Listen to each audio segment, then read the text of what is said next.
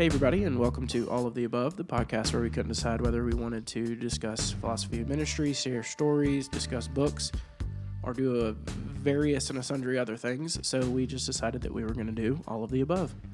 Joining me today from our state-of-the-art podcast studio at 102 Memorial Drive is Aaron Greer, Markham. South Carolina. Yeah, dude, this is state of the art. You guys should see this. We have blankets and sofa cushions and anything to I don't know what we're doing in here. We're taking the sound down. I guess it doesn't echo. I don't know what's happening. Yeah, Jonathan just sets it up every week and it looks crazy, but then the podcast sounds good. The theory is that it dampens. I don't know if it actually does anything. I just want to sit in a pillow fort while I record a podcast. Perfect. So here we are. Today's topic, as you can tell from the title, is posing the question, why read old books? When there are hundreds of other modern writers coming out with books, what seems like every other day, why should we go back to read old books? A lot of them are hard to read through, hard to understand, but we believe, or I hope, Aaron, you believe, that they are valuable and that we should return to read them. But before we dive into that, I wanted to ask a question, just kind of to get us started. Thinking back over your experience with books, what is one experience that stands out to you? Like, what's one book, one moment in one book that stands out to you? That's a great question. I was wondering if we were going to kind of have a fun question. I was coming up with a fun question that I was then just going to spin back on you, which I'll ask maybe in a minute. I think for me, so when you talk about experience of books, I'm a person who has a decent bit of experience in books and then a very limited experience in books all at the same time. I did not enjoy books growing up. I didn't read very much at all, to the chagrin of my mom. I had to sit in my room for an hour on Saturdays and Sundays to, quotation marks, read. I don't know, I just usually sit there and twiddle my thumbs or look at baseball cards or who knows what I was doing. Reading was not a favorite. I loved growing up these books. Matt Christopher was the author. He just wrote sports books, and I would always just assess, is this actually how this sports game takes place? I always enjoyed those books. But the thing that sticks out the most to me, kind of two ideas. One is an idea and one is a book. An idea is hearing, I don't even exactly remember who it was, but articulate that essentially the person that you are going to become a year from now, 3 years from now, and I think he was highlighting 5 years from now, is essentially the people that you're around and the books that you read. And so the person you want to become is going to be dictated in many ways by the books that you read, because books are a way that we get to learn something new. All of us think we know a lot, about whatever we know about. But in the world of just knowledge in general, you are but a pinprick on the huge circle that encompasses all knowledge to be out there. And then even more so, if we talk about the Bible or we talk about theology books or, books that are kind of helping us walk as followers of Jesus, we still just know so little. However much I think I know right now, how much you think you know right now, we just have so far to grow to love Jesus. A specific instance that sticks out is reading my junior year of college, John Piper's Don't Waste Your Life. And it was just, encouraging. It was challenging for the soul. I had just become a believer the year prior. I was just wrestling through a lot of sin. And it was just, for the first time, I'm starting to think about, what is the point of my life? And that was my junior year of college was the first time I started to ask, would I want to do ministry of some kind? What do I hope to do with my life? It had always been teach math, coach sports, teach math, coach sports. Junior year, starting to read Don't Waste Your Life and other books similar. It just started to kind of prick me in ways that I wanted to consider really the value of my life. So, yeah, what about you? I love that. You are the books that you read. I guess I'm Harry Potter. Yes. It's so good. Two specific stories that stick out to me, and I'm pretty sure I may have told both of these on the podcast before, but we need to hear them again. I'm going to spin back to them anyway. The first is, so when my dad is in the military, And when he deployed, I was in probably third or fourth grade, and we had been reading through the Harry Potter books together. Just kind of before bed, we had started with Sorcerer's Stone and had been carrying throughout the series. And then when he got to Goblet of Fire, he deployed. And so he actually recorded on like cassette tape him reading all of the Goblet of Fire to me, and sent them in boxes from Iraq or Afghanistan, wherever he was. So I could listen to them. I put them in a little cassette player and put on my little headphones before bed and opened the book and read along with him. So that's just been super, like, that's stuck in my mind. I love it. And Goblet of Fire holds a special place in my heart because of that. And I still have them somewhere. They're probably out of order, not working anymore, don't have a cassette tape player now. That is so amazing. I remember reading like half of Goblet of Fire and kind of being intrigued and enjoying it, and then just not being able to read 700 pages. Like, I did not have that ability. I have some books of my dad reading them if you That's want amazing. to listen to them. And then the second one is when I was probably in high school. I was reading through the Voyage of the Dawn Treader, and it got to the part where Eustace was the dragon, and he was trying to like become not a dragon, turn back into a boy.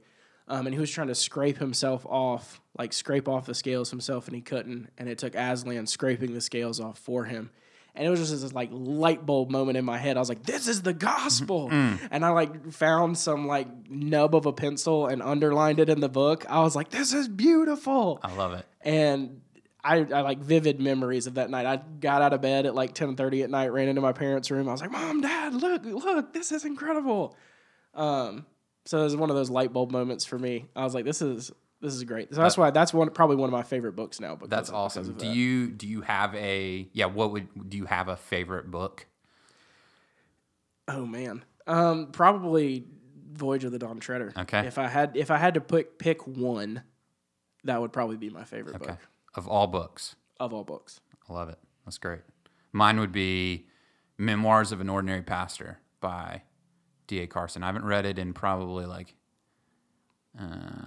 6 or 7 years, but it was one of the few books that has just like brought me to tears. It was just D.A. Carson talking about his dad, who just pastored 20 people, 25 people, learned different languages in Canada. I think he had to learn French, and just being faithful to serve a people. And so it's so good when you get to walk into a book and just be moved and learn and grow and enjoy the experience. That's really good. So let's get into our question for today. Why read old books? And it's funny, we kind of got this idea from the introduction to, or preface to, On the Incarnation, which we read and did our kind of Advent series on.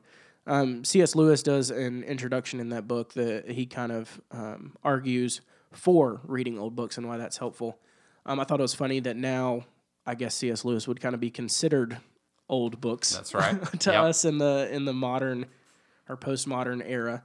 So it's kind of funny reading him, like having an apologetic for reading old books when we would now consider His books are now a little bit older. Yeah. Right. So I just thought that was funny. So that's kind of where this came from. So I guess the first question, why don't people read old books? Or what do you think some of the barriers are for people kind of engaging in these texts? Yeah, that's great. You mentioned On the Incarnation. It's written by Athanasius sometime probably around 300 AD, just generically, so 1700 years ago. And we're reading, one, it's a translation, so you've got to, if it's too old, it's got to be probably translated from another language. But then the difficulty in reading a book like his, the way he speaks, the way he thinks, the way he's going to articulate something, it's in English words that I, for the most part, know and understand. But the way that the sentences are put together, or the depth, or I wish there was more nuance, but he just made 2 sentences. That's his belief, and he's moving to the next idea. People throughout all of time have always thought differently. We all have different worldviews, different cultures, different languages, different ways. Even, English is used very differently at different times in history, in different ways throughout the world, and throughout the U.S. And so just the way the language comes together, it's not as easy to read as, I find myself, probably because of just being trained by being in 2022, desiring in some ways the article online that's got 3 or 4 nice headers, that's point 1, 2, 3, and 4. Generally, I just read those 4 headers, and it's like if one really sticks out, then I go in and read that paragraph that was about that header, and then I'm moving on to the next thing. And it requires kind of you don't have to be very long with it. It's a pretty short experience. Can learn a little tidbit of information about whatever, and then keep moving. Whereas reading old books requires going into the time, going into the thought structure, probably just having to read a little slower than is ideal. So yeah, those are some ideas I have. What ideas do you have? No, I think mine are along the same lines. In a society where we kind of desire instant gratification, reading old books requires us to slow down and really think through and process. We can't, or at least I can't, really skim through and figure out, okay, what is this saying here? Because I got to chew on it a little bit and digest it a little bit more than, say, something that was written last year. And it's just different categories than we typically think through. I think a lot of times when we approach these books, we come at it looking for something specific, and that's not necessarily what they were thinking through or the same questions they were asking. So it's just completely different context that I don't think we're necessarily familiar with. And I also think and C.S. Lewis brings this up kind of as his first point, is there's just this stigma around old text that's for the professionals, or that's for the people who are the intellectuals who are kind of studying this. In our context, that's for the pastors or the theologians or the PhDs to kind of digest, and then I'll read the book on the book, kind of the Cliff Notes version of it.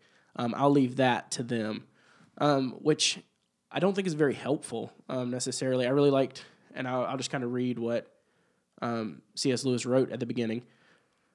He starts out, there's this strange idea abroad that in every subject the ancient books should be read only by the professionals, and that the amateur should content himself with the modern books. Thus I found as a tutor in English literature that if the average student wants to find out something about Platonism, the very last thing he thinks of doing is to take a translation of Plato off the library shelf and read the Symposium. He would rather read some dreary modern book 10 times as long about isms and influences, and only once in 12 pages telling him about what Plato actually said. So it's this. We'll leave that to the professionals. I don't really want to take the time, whether it's because of the whole instant gratification, or whether it's I just want the plain and simple. And he goes on to talk about how in many ways Plato's writing is going to be easier and more, is just going to be better written than anything a modern person has written, hence why it has lasted for so long. It's so interesting to think about just all of the books being published today about any and every idea, but then thinking about Ecclesiastes, there's nothing new under the sun. There's something very beautiful about reading books that have kind of stood the test of time. There's something very valuable in that, and something we can learn from, for sure. Absolutely. So that transitions kind of well into the next question. What's the benefit? Like, if we do decide that reading old books is of value and it's a valuable undertaking, what's the benefit? Why should we read these books? Yeah, that's a great question. I think I want to read 2 quotes from Lewis's introduction on the Incarnation. He says, "Every age has its own outlook. It is specially good at seeing certain truths and specially liable to make certain mistakes." We only have our contemporary outlook. The only way we understand life is with cars and lights and HVAC units and computers and microphones and phones and all of the things that are before us. That's all that we have access to. And yet, in many ways, I was reading a book, or it might have been an article recently, talking about how HVAC units essentially just create a false climate. Lights just create a false sense of day and night.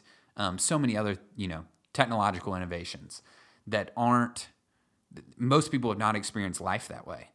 And so it's helpful to, and that those are just kind of technological things, but there's so many other ways of how life works. What's the purpose of life?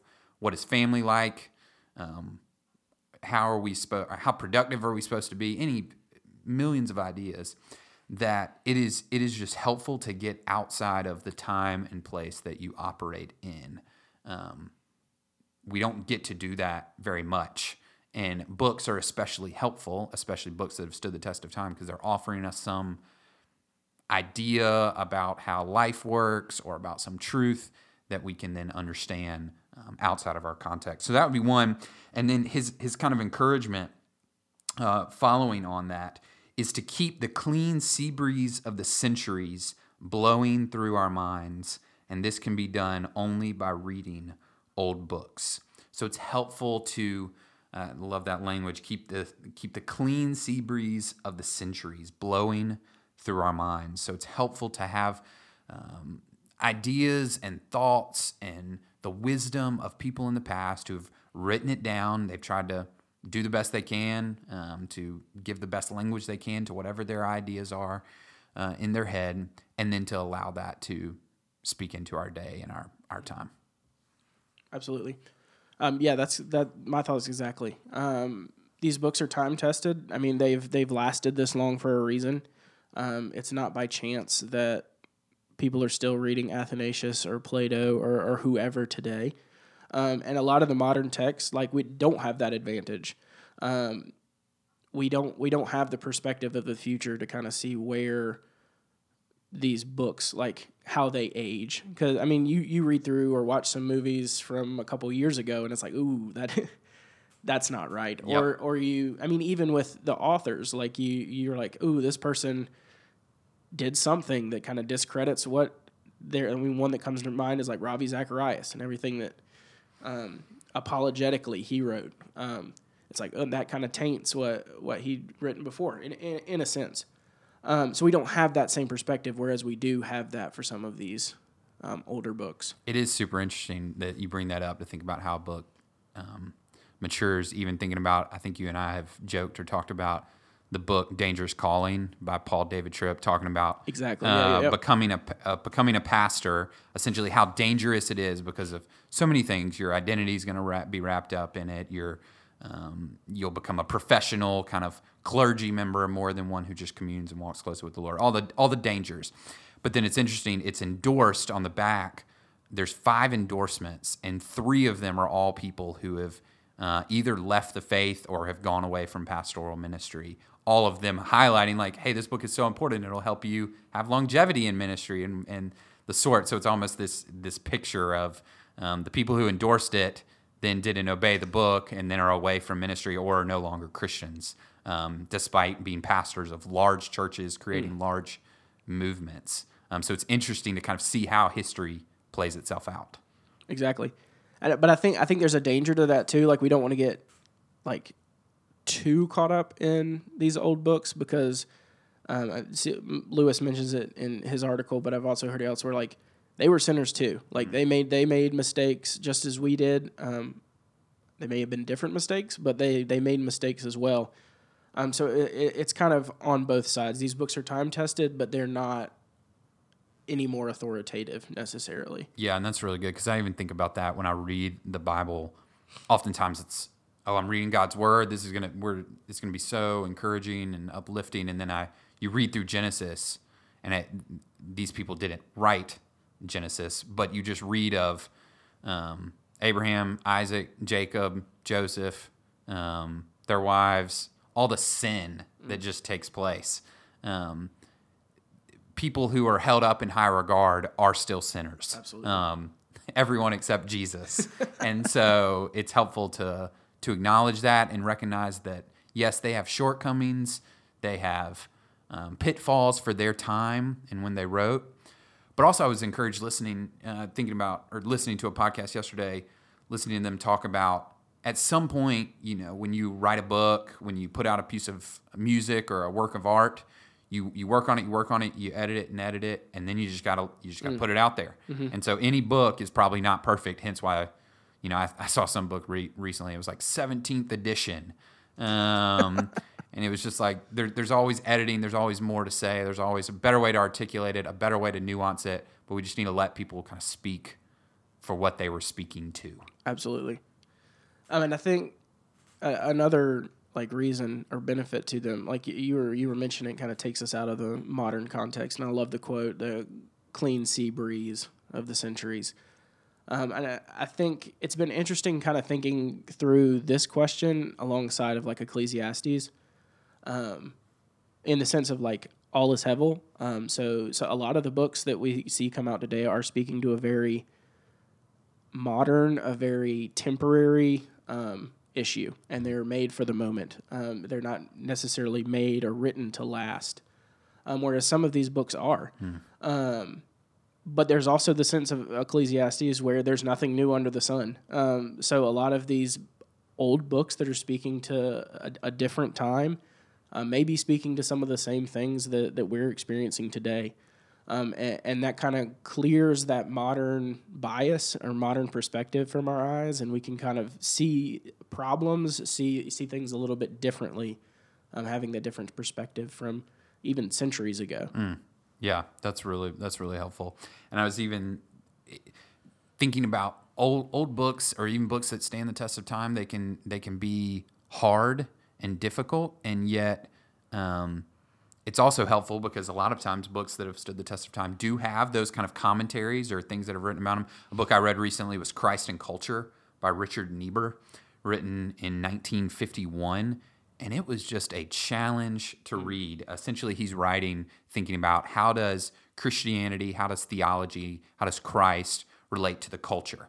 Are we supposed to be totally against the culture? Like maybe Quakers or Mennonites, we just isolate from the culture. Are we to be totally of the culture, kind of be totally influenced by whatever the cultural whim is? And then he offers kind of three other ways. And I mean, it was just a challenge to get his reading. He's writing 70 years ago. But then it's just helpful to kind of even push through that and then recognize, okay, maybe I still need a little help. But with those great books, there's a lot of times helpful articles or, commentaries, maybe not to Lewis's point. I don't necessarily want to read a book that's 10 times as long as Plato about Plato, but there's ways to kind of helpfully summarize the ideas that come from a book. For sure. So where do you start? If you want to start, let's say we've sparked interest in old books, where's a good place to start? Because you can dive off the deep end and pick up some German novel or whatever and try to translate your way through there, but that may not be as accessible as some other options. Where would you recommend somebody starting if they wanted to start engaging with older books? Yeah, that's a great question, and I guess in some ways would want to kind of cater to what they desire. What are they wanting to learn about?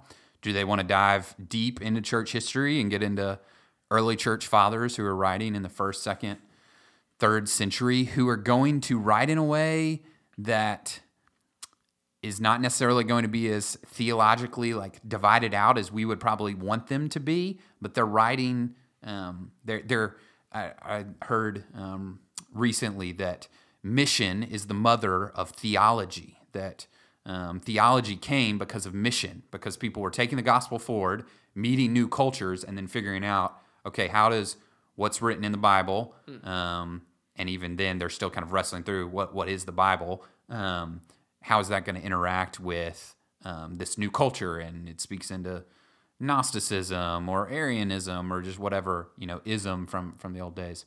So there could be a lot of fun kind of thinking about how the foundational history of Christ. You can read about guys like Justin Martyr or people who have even given their lives for the sake of the faith. But then I'm also, thinking about older books. I mean, to your point, C.S. Lewis is now, he has written, all of his books are older books. So even reading something like the Chronicles of Narnia, that's still super beautiful and fun. I'm super stoked about reading books like that with my own kids and just getting to process through some of those books and enjoy that time. So what about you? Do you have any books that specifically stick out? I would probably recommend all of the Lewis library. I don't think you can go wrong there. On the Incarnation was super valuable, super helpful for me. But yeah, I think it really depends on what you're interested in. I think it can also go beyond a purely theological context. Mm-hmm. I think it speaks volumes for like literature, poetry, all those books your English teacher made you read in 9th grade. I know. I didn't read them in 9th grade, and I very much look forward to my kids going back through those grades and then reading them with them. Oh, absolutely. I was talking with Trevor, and I can't remember if it was an article or somebody was talking with him, but one of the books that this guy recommended every person read was Wuthering Heights, just in general.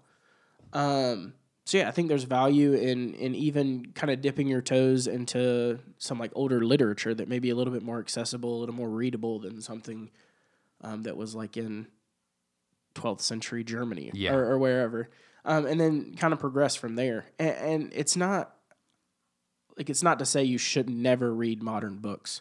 I think Lewis said if given the choice between only reading old books or only reading new, you should only read old books. But he said if you have to read modern books, at least alternate. I don't even think that's a necessity there, but I would just encourage anyone listening to begin however you feel most comfortable, whether that's through poetry, literature, whether you just want to dive off the deep end, however you feel most comfortable doing that to just begin engaging in these old texts. I even think about a book and I don't even know if this book is still okay. I do remember reading The Great Gatsby. I have no idea what it's about, what the point of it is, what the theme of it is, if it's a good book, if it's a bad book, I don't know. But those types of books that were written, 80, 100 years ago, there's just something intriguing about kind of going back, because I didn't pay a lick of attention to reading 7th, 8th, 9th, 10th, 11th grade. And so going back and then processing, okay, what are people trying to say? What are they arguing for? What are the themes? What's being put forward as right and wrong, moral and immoral? What is the author trying to teach us? Much as we would read the Bible, what is Paul trying to teach us? What is he trying to say to his audience? To try to go read that for different periods and just kind of see, okay, what's a famous book from an era, and why was this famous, and why did this stick out, and what were they trying to teach us through it? I was trying to think through. I was like, what? Great Gatsby. And all that came to mind was that Leonardo DiCaprio meme where he's like raising the glass. So that's my frame of reference for Great Gatsby. So I know nothing. Apologies. It just popped in my head. Apologies to all of my previous English teachers. I did read the Cliff Notes, but that's about it. Well, Aaron, do you have anything else you'd like to say before we close this out? No, I think it's just helpful in reading old books to again, like what I just tried to articulate, to see the worldview of one author, but generally if something kind of holds up the test of time, it's probably held by a reasonable number of people from that era, to see how people thought, believed, what they deemed moral and immoral, right and wrong, good and bad, just and unjust, and then to assess that and think on that and see how life has changed, and to recognize all of us come with a certain level of background. We've all been influenced by things like the Enlightenment or things like cultural pluralism, where we live today. There's just so many cultures that exist all around us, and we're being more heavily influenced by that than we've ever been before. And it's helpful to learn from other cultures or other people, but to just think about how do people operate? Why do we think the way we do? And a lot of that stems because of history, because of how things have developed over time. That's great. I just had, as you were saying that, I remembered something that I heard earlier, how, like, we've been so influenced, and I'll end on this, but how we've been so influenced by the just machine era, even with, like, iPhones or the next best thing, that newer automatically means better, that whatever is newest is by default best, because it's kind of progressive. Whereas that is not the case with, like, literature or art or theology or whatever insert ology there. That's not the same case. Like, just because it's newer doesn't mean it's better, or doesn't mean that it should hold a space above that which came before. That's right. We have seen progress in many ways in the life and in the world, but not everything is necessarily better today because we're in 2022 and we have whatever we have. I think about even a book that popped in my mind is Aldous Huxley's Brave New World. I read that maybe 2 years ago, year and a half ago. So I found it on somebody's shelf and asked to borrow it. Written 90 years ago, and just is a super interesting picture of kind of a sexualized culture. And it's just super interesting being written in 1932 when you think of kind of everything being, I don't know, very kind of pure and upright, and I don't know, it just feels different than obviously our world today. And so it's interesting to then go back, read old books, who then it speaks very true to today. I remember reading a book by John Stott, I think written in the 70s, talking about people's addiction to TV. And he was writing to kind of preachers, but to highlight how easily people are distracted. And it was written literally 40 or 50 years ago. And it's like, yes, today I'm still very distracted. So hearing you say that 40, 50 years ago is very convicting for my own heart. So to hear people say things from 2,000 years ago, 100 years ago, 50 years ago, 1,000 years ago, whenever, and it's like, that still rings true to today. Why is that? What do I need to learn from that? It's just super fun. It's just it allows us a different way of thinking than just listening to the expert of today. Absolutely. Well, Aaron, thank you for talking with me. I enjoyed it. I know you have thousands of other things you could be doing. No, it's great to just be here with you. We're going to start up staff meeting here in a few minutes. So there we go. Well, I appreciate y'all taking the time to listen. If you have a recommendation on an old book, we would love to hear it. Please reach out, pull us aside. But we really hope that this conversation just gets the ball rolling and starts you engaging in plenty of other old text. We appreciate y'all listening. We'll talk to y'all again soon.